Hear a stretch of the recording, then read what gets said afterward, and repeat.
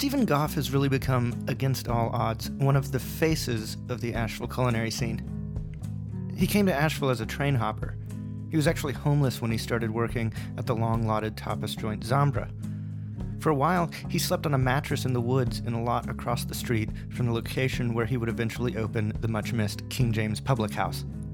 But these days, he runs Ox Bar, a downtown fixture that functions as a kitchen for a lot of his catering and food truck work.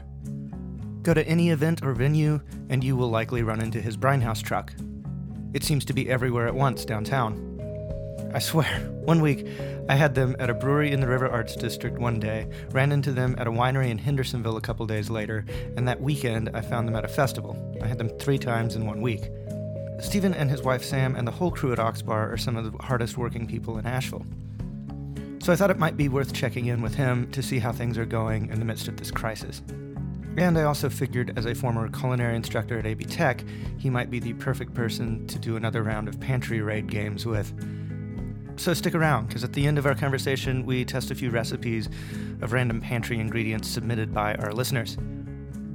From Dirty Spoon Media, this is Home Fried, stories to keep you informed and entertained during the coronavirus lockdown. I'm Jonathan Ammons, and here's my conversation with Stephen Goff. There we are. Hello. How are you, man? Good. How are you? Doing well. Can't complain. Oh, how's lockdown life going? I don't mind lockdown life that much. I'm pretty much always at work, so this has been fucking amazing. Right? Actually getting to spend time with your kids and your wife. Yeah, it's pretty fucking awesome. I mean, outside of the horrendous circumstances involving it. Yeah. So what's going on with Ox Bar? What's going on with the Brinehouse truck? What's going on with all of it? What's happening with you guys? Well, just to follow social distancing and just to try to be as safe as humanly possible, we closed everything down. The day we were planning on closing it down on Tuesday the 14th, and then it came down to close it on Tuesday the 14th. So, wow, we shut everything down then. We're probably going to start doing takeout sometime in early to mid-May, just because I no longer have faith that there will be any form of help at all. Right. So even if I just have to be there by myself, even if I make $100 a day or something, it's more than nothing, Yeah. Did you guys just lay the staff off outright at the beginning of that? Yeah. We had a huge air meeting that most of Asheville, or a lot of Asheville's owners and chefs and shit were at, and that was what the health officials told us to do pretty much that day, Yeah. That was Monday. Monday, they were like, we're not telling you have to, but I suggest doing that immediately. Yeah. And they also insinuated that was coming down the line by Friday. So it was no surprise on Tuesday when it immediately hit, Yeah, for sure. Yeah, that meeting was pretty substantial, I feel like, because I hear a lot of, air got out the door ahead of even the county or the city on that. And then, I heard rumor from that meeting that a lot of places were just like, we can't even stay open then. Or like, we can't even open back up at the end of this. Just like, no, well, that's what I'm, as I'm looking at the reopening, most sit down restaurants, that's going to be a problem. Yeah. And bars, how is a bar supposed to operate at social distance? Right.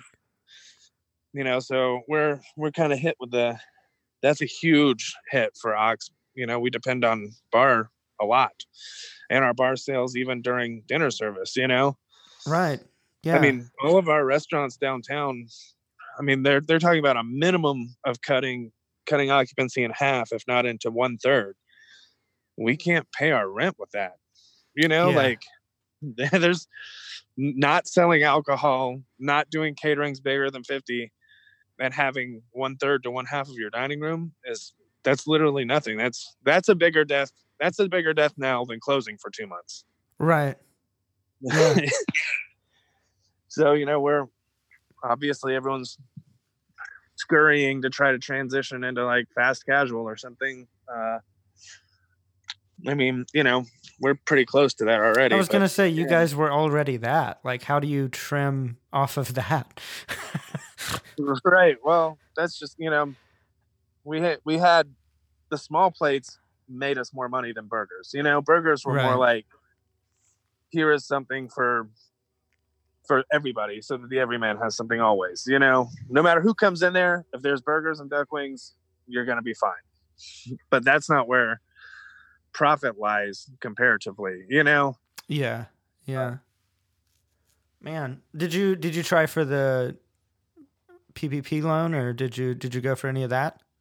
We did. We tried. We haven't been approved for anything, and the money's out. So yeah. But again, it's like, that those are like, the PPP loan is really weird and crazy, and like, hire everybody back, work them for 8 months, and then what? Or 8 weeks, because we're not going to need full staff in 8 weeks. Right. I mean, I don't even know that, I can bring back that much staff if we're doing takeout. I mean, again, like, that's those tons of questions. Like, it all just depends on what the reopening status is. Like, because we can't pay downtown rent at half capacity. That just is not going to be a thing. Yeah. With no bar. We could maybe do it if we had a bar, but then you know what I'm saying? Like, I just can't figure my head around this. I mean, social distancing equals the death of bars. Right. Yeah. I mean, the entire purpose of a bar is to be social and be close with other strangers. Right. Which is exactly what you can't do in a pandemic. Right.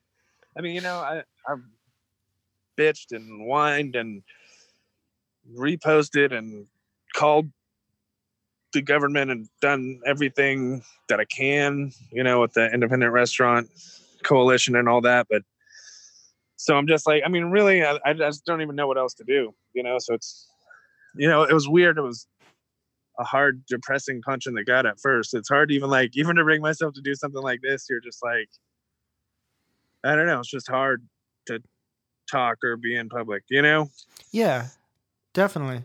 No, because like your entire livelihood, what you've worked to build is, you don't have the option of doing it right now. Right. And it's not going to be back it'll be at least a year. Nothing's going to go back to normal until there's a vaccine. And even then, it's not going to go back to normal. So that's just like mind boggling to me. I mean, I should be able to wrap my head around it. I'm not stupid, but it's just, I've just never, none of us have ever faced anything in this industry. It is literally, if you could create a disease for restaurants and bars, this would be it. Yeah. Like, and it's not even food transmitted. Like, right. Yeah. It's just like everything required of this is the opposite of what we need to survive. Mm-hmm. So, and that being said, we all need to be, I'm not mad at a stay in place order. I believe in it. I believe the only way to stop this shit is for us to stay in our little domiciles or wherever. Yeah. And not go out. So I'm not one of those crazy fucks like at the open her back up. Yeah. Open up. My constitution. It's not your constitutional rights. It's has nothing to do with that. But so I agree with all of the closures. It just sucks. you know? Yeah. It's I mean, and good on you for being on top of it and getting on board right when it was necessary too. But do you do you guys have any plans to do anything with the truck? Like take the truck out? I know I've noticed some food trucks are even just going to apartment complexes and places like that and opening up and selling. Yeah, it's just been, here's another I laid everyone off because, I wasn't thinking this was going to be like 6 months to a year, Right. So I was like, we'll do what's right. We won't do anything at all. We'll all go in, you know what I'm saying? We'll do what is expected of us as people trying not to spread a disease. But Yeah. that being said, everyone's gone now, and now the government pays everybody more than they do to work. So, Right. not that I haven't hit anyone up yet at all. I will be next month because right when we closed too was like right when my property taxes were due for the truck and an inspection for the truck. So right now the truck isn't even legal to drive. That all was supposed to happen by March 24th, but when we closed on, the 14th, it just didn't seem smart to spend $1,200 on Right. getting the truck road ready when I have $3,000 in the bank. Yeah. But at the same, that's going to be a huge help when and if we reopen. The truck is one thing that will not be taking a huge hit. Yeah. Yeah. No, I feel like that seems like your biggest asset right now is that you can show up anywhere and serve anybody, and you have been Right. built like a catering, prepared foods going out the window. But right. Yeah. Well, that's, another thing is so like more than 50% of our business is catering and bar. So even looking at most of the restrictions coming up, groups of 50 or more are still not allowed. So yeah, even caterings are going to be strangled, like and again, I'm not like blaming the government. It's not their fault. Yeah. It's just really hard to look at it. And the answer is just always fuck you, no matter what you look at. Yeah. What solution, Yeah. I wonder if you could talk about like the razor thin restaurants or margins that restaurants are working with. Well, that's what already. And then like comparing that to now, like how that's even going to impact things. Well, yeah, typically we work on a 5 to 10% profit margin. So take out 50% of our seats, you've taken out all profit and some of our overhead. Like it just isn't feasible. Still a worst case scenario is like rent needs to be less than, our restaurants, if we're only able to half fill them, then we should only have to pay half the rent. Mm-hmm. Because, we're paying that rent under the assumption of the value that they provided us, Now, again, no landlord's going to want to take that hit, but right. The landlord's still looking at or the bank's still calling for that bank note, Right. Exactly. Again, like our landlord's been awesome. If the banks would just put a stay on that stuff, it would solve everything, but that's just not happening.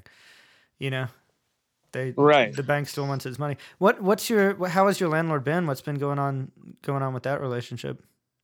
Well, our landlord, we don't have to pay rent until June, and the rent that we missed will just be spread out across the next year of our other rents. Yeah. So it'll actually increase your rent a little bit going forward. Yeah. Yeah. It'll be awesome. Yeah. That's not just forgiven debt. That's accruing debt. Right. Exactly. We're just, all of us, every restaurant, we're just sitting here accruing debt right now. That's all we're doing. And that's why the longer it goes on, but people keep saying the longer it goes on, as if when they lift the stay-at-home order, we'll be fine. We won't be, because you still won't be able to fill your shit except for half full. Even if you could fill it all the way, you shouldn't probably. And even if you did want to, people aren't going to. Right. So, there's just no winning. Yeah.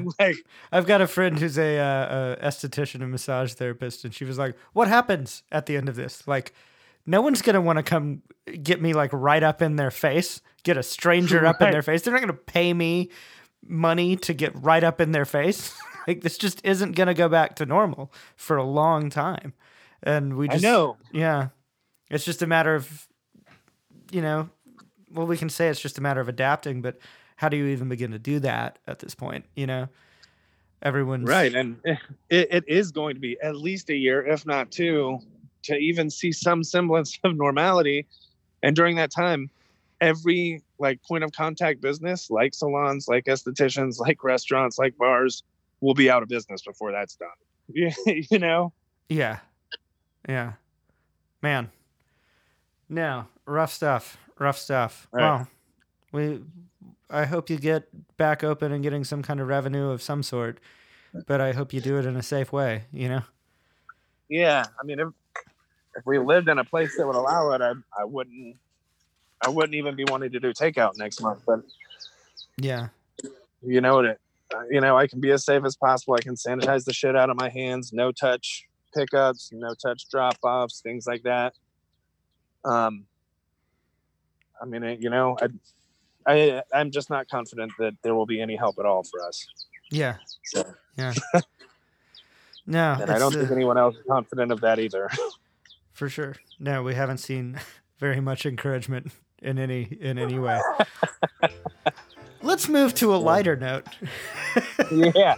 Because one of the reasons we brought you on here was to play a rollicking game of Pantry Raid, my new favorite game during a lockdown. Where we have, so I have asked on Facebook various listeners, I just made a blanket post asking them for 3 ingredients in their pantry that they don't know what to do with. And we're going to have to come up with recipes to do with these. We can use other staple pantry ingredients, but let's not get like super out there with it. Yeah. Let's try to keep it like kind of. I looked over your post and I've done things like this before. I always just assume that you have what a basic pantry might have, and that's it. Yeah, you got the carrots, onions, celery, like all that basic stuff. You got vinegar, you got olive oil, you got salt, pepper, you got your, sometimes a curry spice mix or whatever. Yeah, we can use all that. So, so I'm gonna start us off with some. Let's go with. Okay, here's a tough one. Here's a rough one. Chantal here in Asheville suggested frozen shrimp, croutons, and baked beans. Yeah, so I saw a bunch of these on the Facebook post, so I've been thinking on them. Like that one, I actually was like, barbecue shrimp is fucking delicious. So I'd buzz those croutons up and just like make a little topping for your beans and then saute your shrimp. So it's almost like barbecue shrimp, Yeah, that sounds with great. like a baked bean cassoulet under it.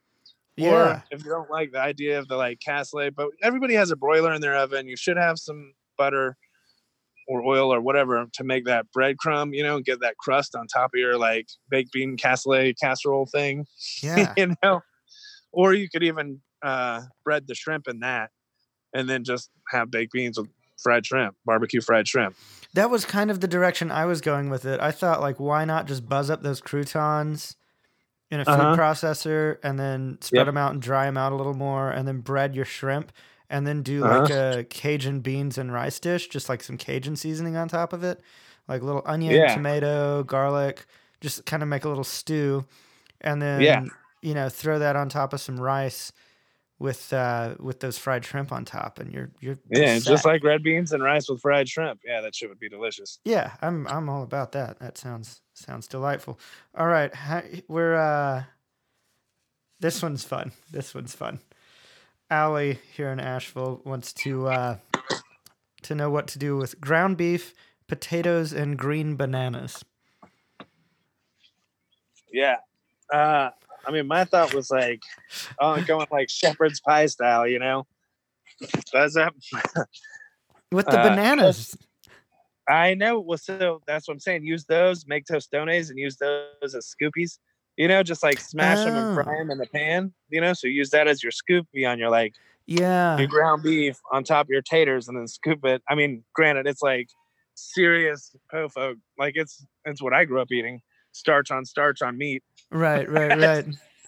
But I mean, I don't know. I would totally do that. I mean, because at first I was like, well, maybe it could be the nanners could be the crust, but green bananas, they just don't fry up like chips or something. You know what I'm saying? They're always they're never like crisp, you know? So I got to thinking about this one, and my first thought was, so there's, in Thai culture, there is a whole thing of like egg battering bananas and frying them like they're plantains. Like, and it works best when they're green bananas because they're hard enough, they have enough acidity enough to fry up really well, and they work great. So doing like a beef and potato curry was one idea. Cool. Or doing them, and that's like a Thai style thing with just, you need ginger.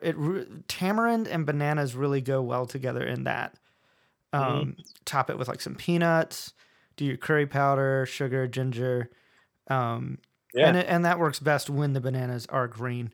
Just stir them in at the end. You don't even have to fry those. You can just stir them in at the end. Or you can batter them and egg fry them. I mean, that is a big thing in Thailand. Or they're also big in like Jamaican foods and Cuban foods. So you could do like beef stew with like some barbecue sauce and some soy sauce, kind of jerk season it. And allspice, cinnamon, thyme, tomatoes, carrots and celery and all the other goodies. And then you serve that on the mashed potatoes. Yeah. And I think that would be really good. I'm all about like a Thai curry gravy, you know? Yeah, exactly. Yeah. With green nanners, yeah. All right. Yeah. What else have we got here? We've got let's jump over to Nashville and see what Samantha has. Anise seeds, leftover mashed potatoes, and dried lentils. I mean, that just screams dal, you know? Yeah, totally.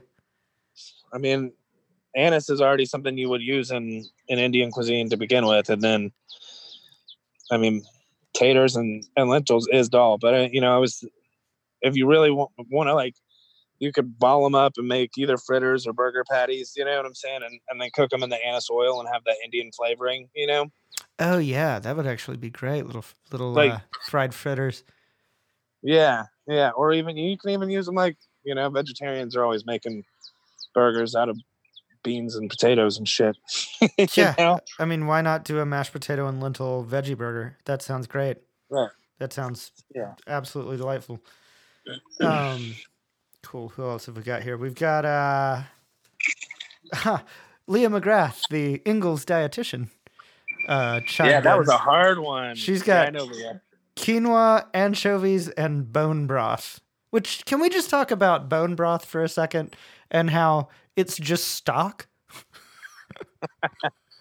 Yeah. It's just like fancy named stock that you pay more money for in the grocery store. Stop buying bone broth. Just buy regular stock. Or just make it. You can make it with scraps that you keep in your freezer. And then when you're ready to boil them down or put them in your Instant Pot, you can make stock. Just stop buying bone broth. Oh, you're on the cult of the Instant Pot. I have one and I still haven't used it. The only thing I really use mine for is making stock, because I can make it really extracts the stock really well. And I can make a beef stock or a chicken stock or even a shrimp stock or something like that in around 40 minutes. Okay, yeah, it's like got that pressure cooker capability, right? Yeah, it's just a pressure cooker. It's just like a timed pressure cooker. So I use it for that. It makes a good like rice cooker if you need an extra eye on the stove. You can just prep your rice or something else like that. I got it just because I needed a rice cooker, so that's all I've done with it. I don't love the way it cooks rice either. Everybody loves it, so I was like, I need to do something else with it. I just haven't yet, I've been largely disappointed with it for the most part, but there are things of it that I really enjoy, and I think the stock making capability is the chief part of it. But yeah, as a rice cooker, it makes some crunchy ass rice. I'm really not loving the rice that's coming out of it. It does. It's hit or miss. You would think it would make perfect rice every time, because I have this like shitty Walmart one that makes perfect rice every time. Yeah. But the Instant Pot, it's either gummy or crunchy. I can't get it down yet. Yeah, it's not my favorite kitchen implement, but I do keep it plugged in all the time because we're making stock pretty much every week in this house. So, but yeah, so quinoa, anchovies, bone broth. What you gonna do? Well, that was just like beef stew for sure. And then the anchovies, it's such a great secret ingredient in all the savory shit, you know, like Worcestershire anchovies. I mean, they're Yeah. so I was thinking just pound. Well, you have a food processor, I'm sure, but you know, food process or whatever, some butter and some anchovies together, and hit anchovy butter on top just to get a little more umami on your beef stew. You know. Yeah. Um. Yeah. Yeah. That sounds good. It's about as cool as I got with that one. I went really simple. I just went soup and salad.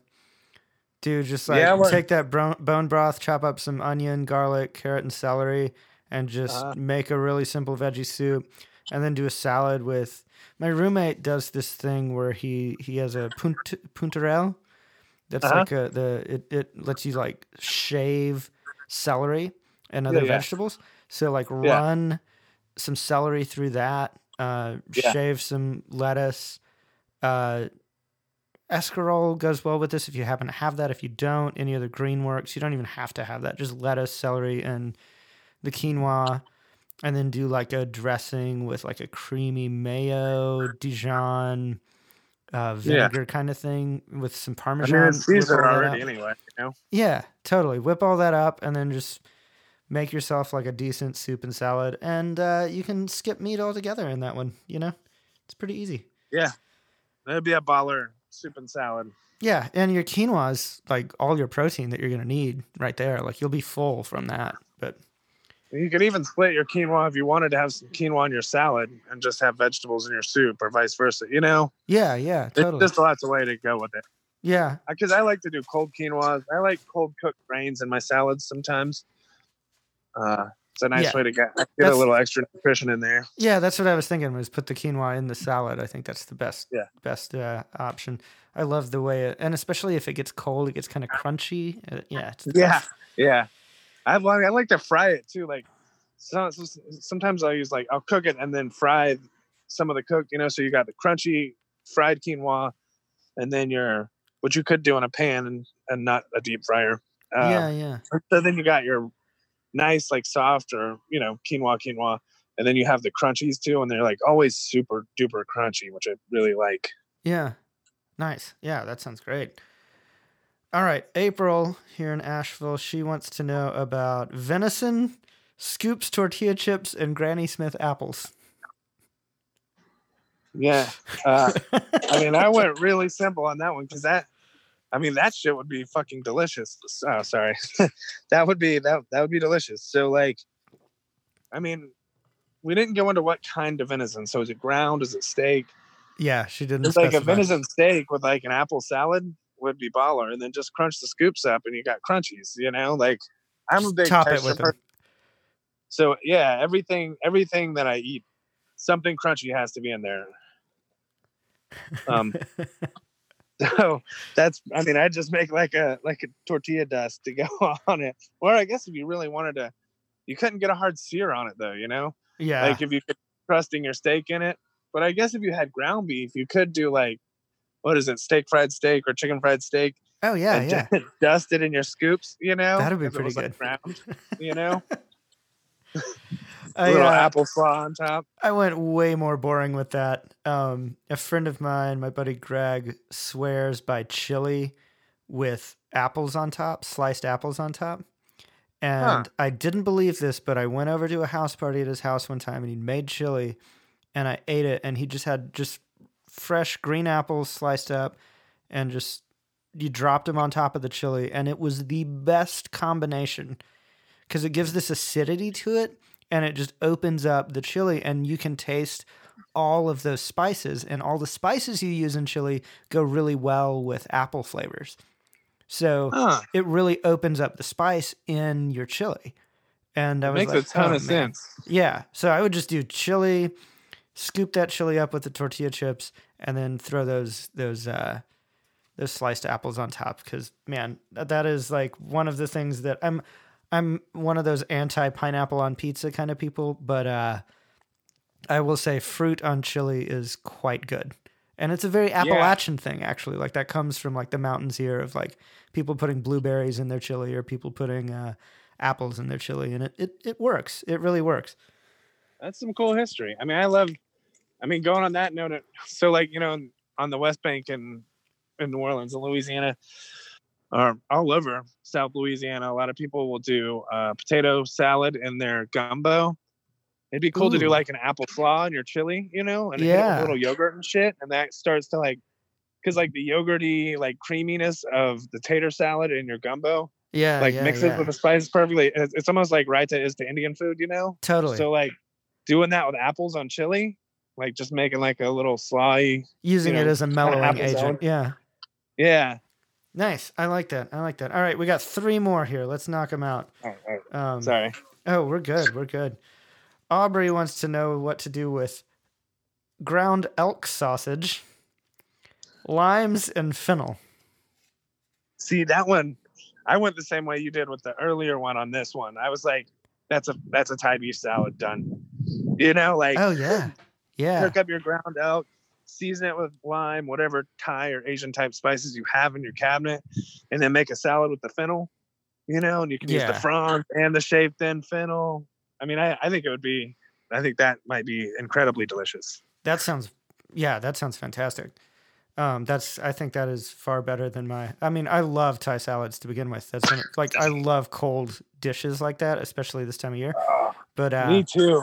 Yeah, I went with I thought a pasta would be really good to do with that.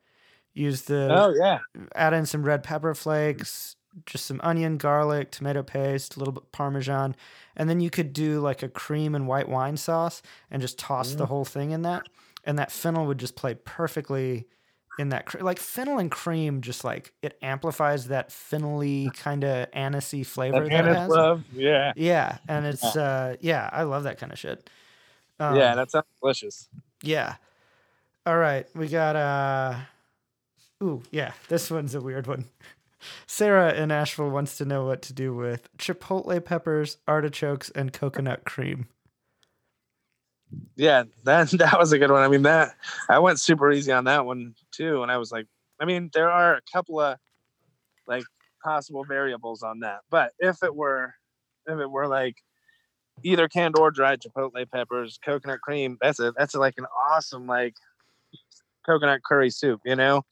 Oh yeah. Like coconut chipotle, and then the artichokes could be your chunks. Like if they were fresh artichokes, you could sear them. If they're canned, I guess you just throw that shit in there. But yeah, and that chinaric acid would play really well in a soup like that. Yeah, that sounds great.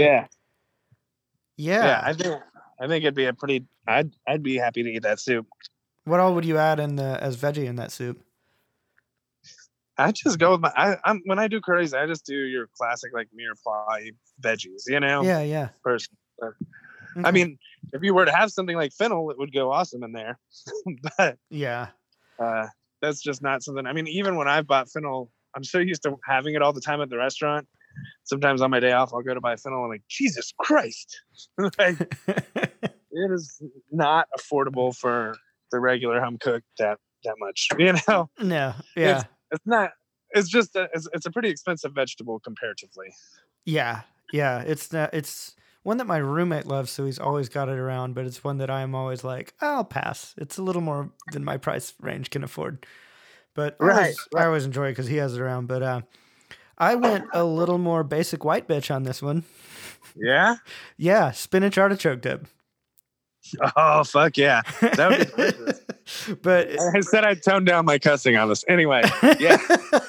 I figure like that one is, I've seen vegan spinach artichoke dips done with the coconut cream. And I was like, that's an easy way to do that. So garlic, onion, spinach, mayo, lemon juice, just cook all that in a skillet and boil it down and then throw it in your oven and let it just roast over, a medium, like 350 to 400 heat, and just let that just like stew. And then you can just, cream that thing and make it a great dip. I mean, that sounds delicious. I can't believe I didn't go there. It's pretty healthy too. Like that way it's not just like gross fatness. You're actually using coconut as your key fat ingredient, which is a lot healthier fats. But all right. Maritza in Miami wants to know about canned sliced beets, pasta, and tomatoes. So I thought this was one of the hardest ones that I saw. I mean, I don't even need the beets. I'll just make butter pasta maters, Right. But I mean, yeah, I had a hard one with that. I don't know what to do other than some sort of pasta, some sort of buttered pasta. I mean, I don't know. I don't think canned beets would be that terrible in your pasta either. But I don't think so at all. My first thought was a ragu with the beets. Yeah, because they kind of they're sinewy and they kind of shred. Yeah, I mean, people love to use them as a meat substitute. All the super chefy molecular gastronomy folks. I mean, isn't that like the basis for one of those like Wonder Burgers or whatever, the like Impossible Burgers or whatever? It's like beets are like part of the beef replacement because of that sinewy texture. So I felt like that would be good, and you could even mix that with beef and do just like a ragu style thing, the same as you would with a pasta. Yeah, beef-based ragu, just crushed garlic, onion, carrot, some stock, tomato paste, Parmesan, olive oil. Just roast the beets beforehand so they'll shred easily. Yeah. I mean, and those are canned beets, so they're gonna shred straight out of the can. Yeah, because they've already been cooked in the can. Right. I think that's one thing people don't realize about canning is like when you open a can, that ingredient has already been cooked by the heat that went into the canning process. Yeah. I mean, it's fine. I mean, the same with frozen food. A lot of times, though, how long do I heat this up for? I'm like, it's frozen. It's already cooked. Right. Heat it up till it's warm. Yeah. There's some exceptions to that, but not many. Oh yeah. Yeah. Well, man, I think we crushed through all of those. That was pretty good. We did good. I think, and none of that. I don't think any of that sucks. I think all that's edible food. I think I would eat both versions or all versions of all of those dishes and be pretty happy with my quarantine cabinet. Well, I certainly wish you the best, and I really. I'm looking forward to see what you come up with to pull through this, because you always come up with good ideas to pull through tough times. And thanks for taking the time to talk to us today. Yeah, thanks for talking to me, man. I'll talk to you soon. Stephen Goff is the chef and owner of Oxbar. Follow Oxbar on Facebook or Instagram to keep up with them and find out when they're going to start rolling out that to-go food. Home Fried is a production of Dirty Spoon Media. I'm Jonathan Ammons, and I'm the editor-in-chief. I produce the show, and I write and record our interstitial music. Catherine Campbell is our editor-at-large, manages our website and marketing, and keeps the engines clean. To catch the latest season of the Dirty Spoon Radio Hour, be sure and tune to 103.7 WPVM the first Friday of every month at 5 p.m. You can catch up on back episodes of the show, stream any of our podcasts, check out the artwork from our contributing artists, or support us through our Patreon at our webpage, dirty-spoon.com. We'll be back with new episodes of Home Fried every Tuesday and Thursday, with occasional episodes on Saturdays. To subscribe, just search for the Dirty Spoon Radio Hour wherever you get your podcasts. Always bringing you stories from the people who shape what we consume at the Dirty Spoon. Be safe.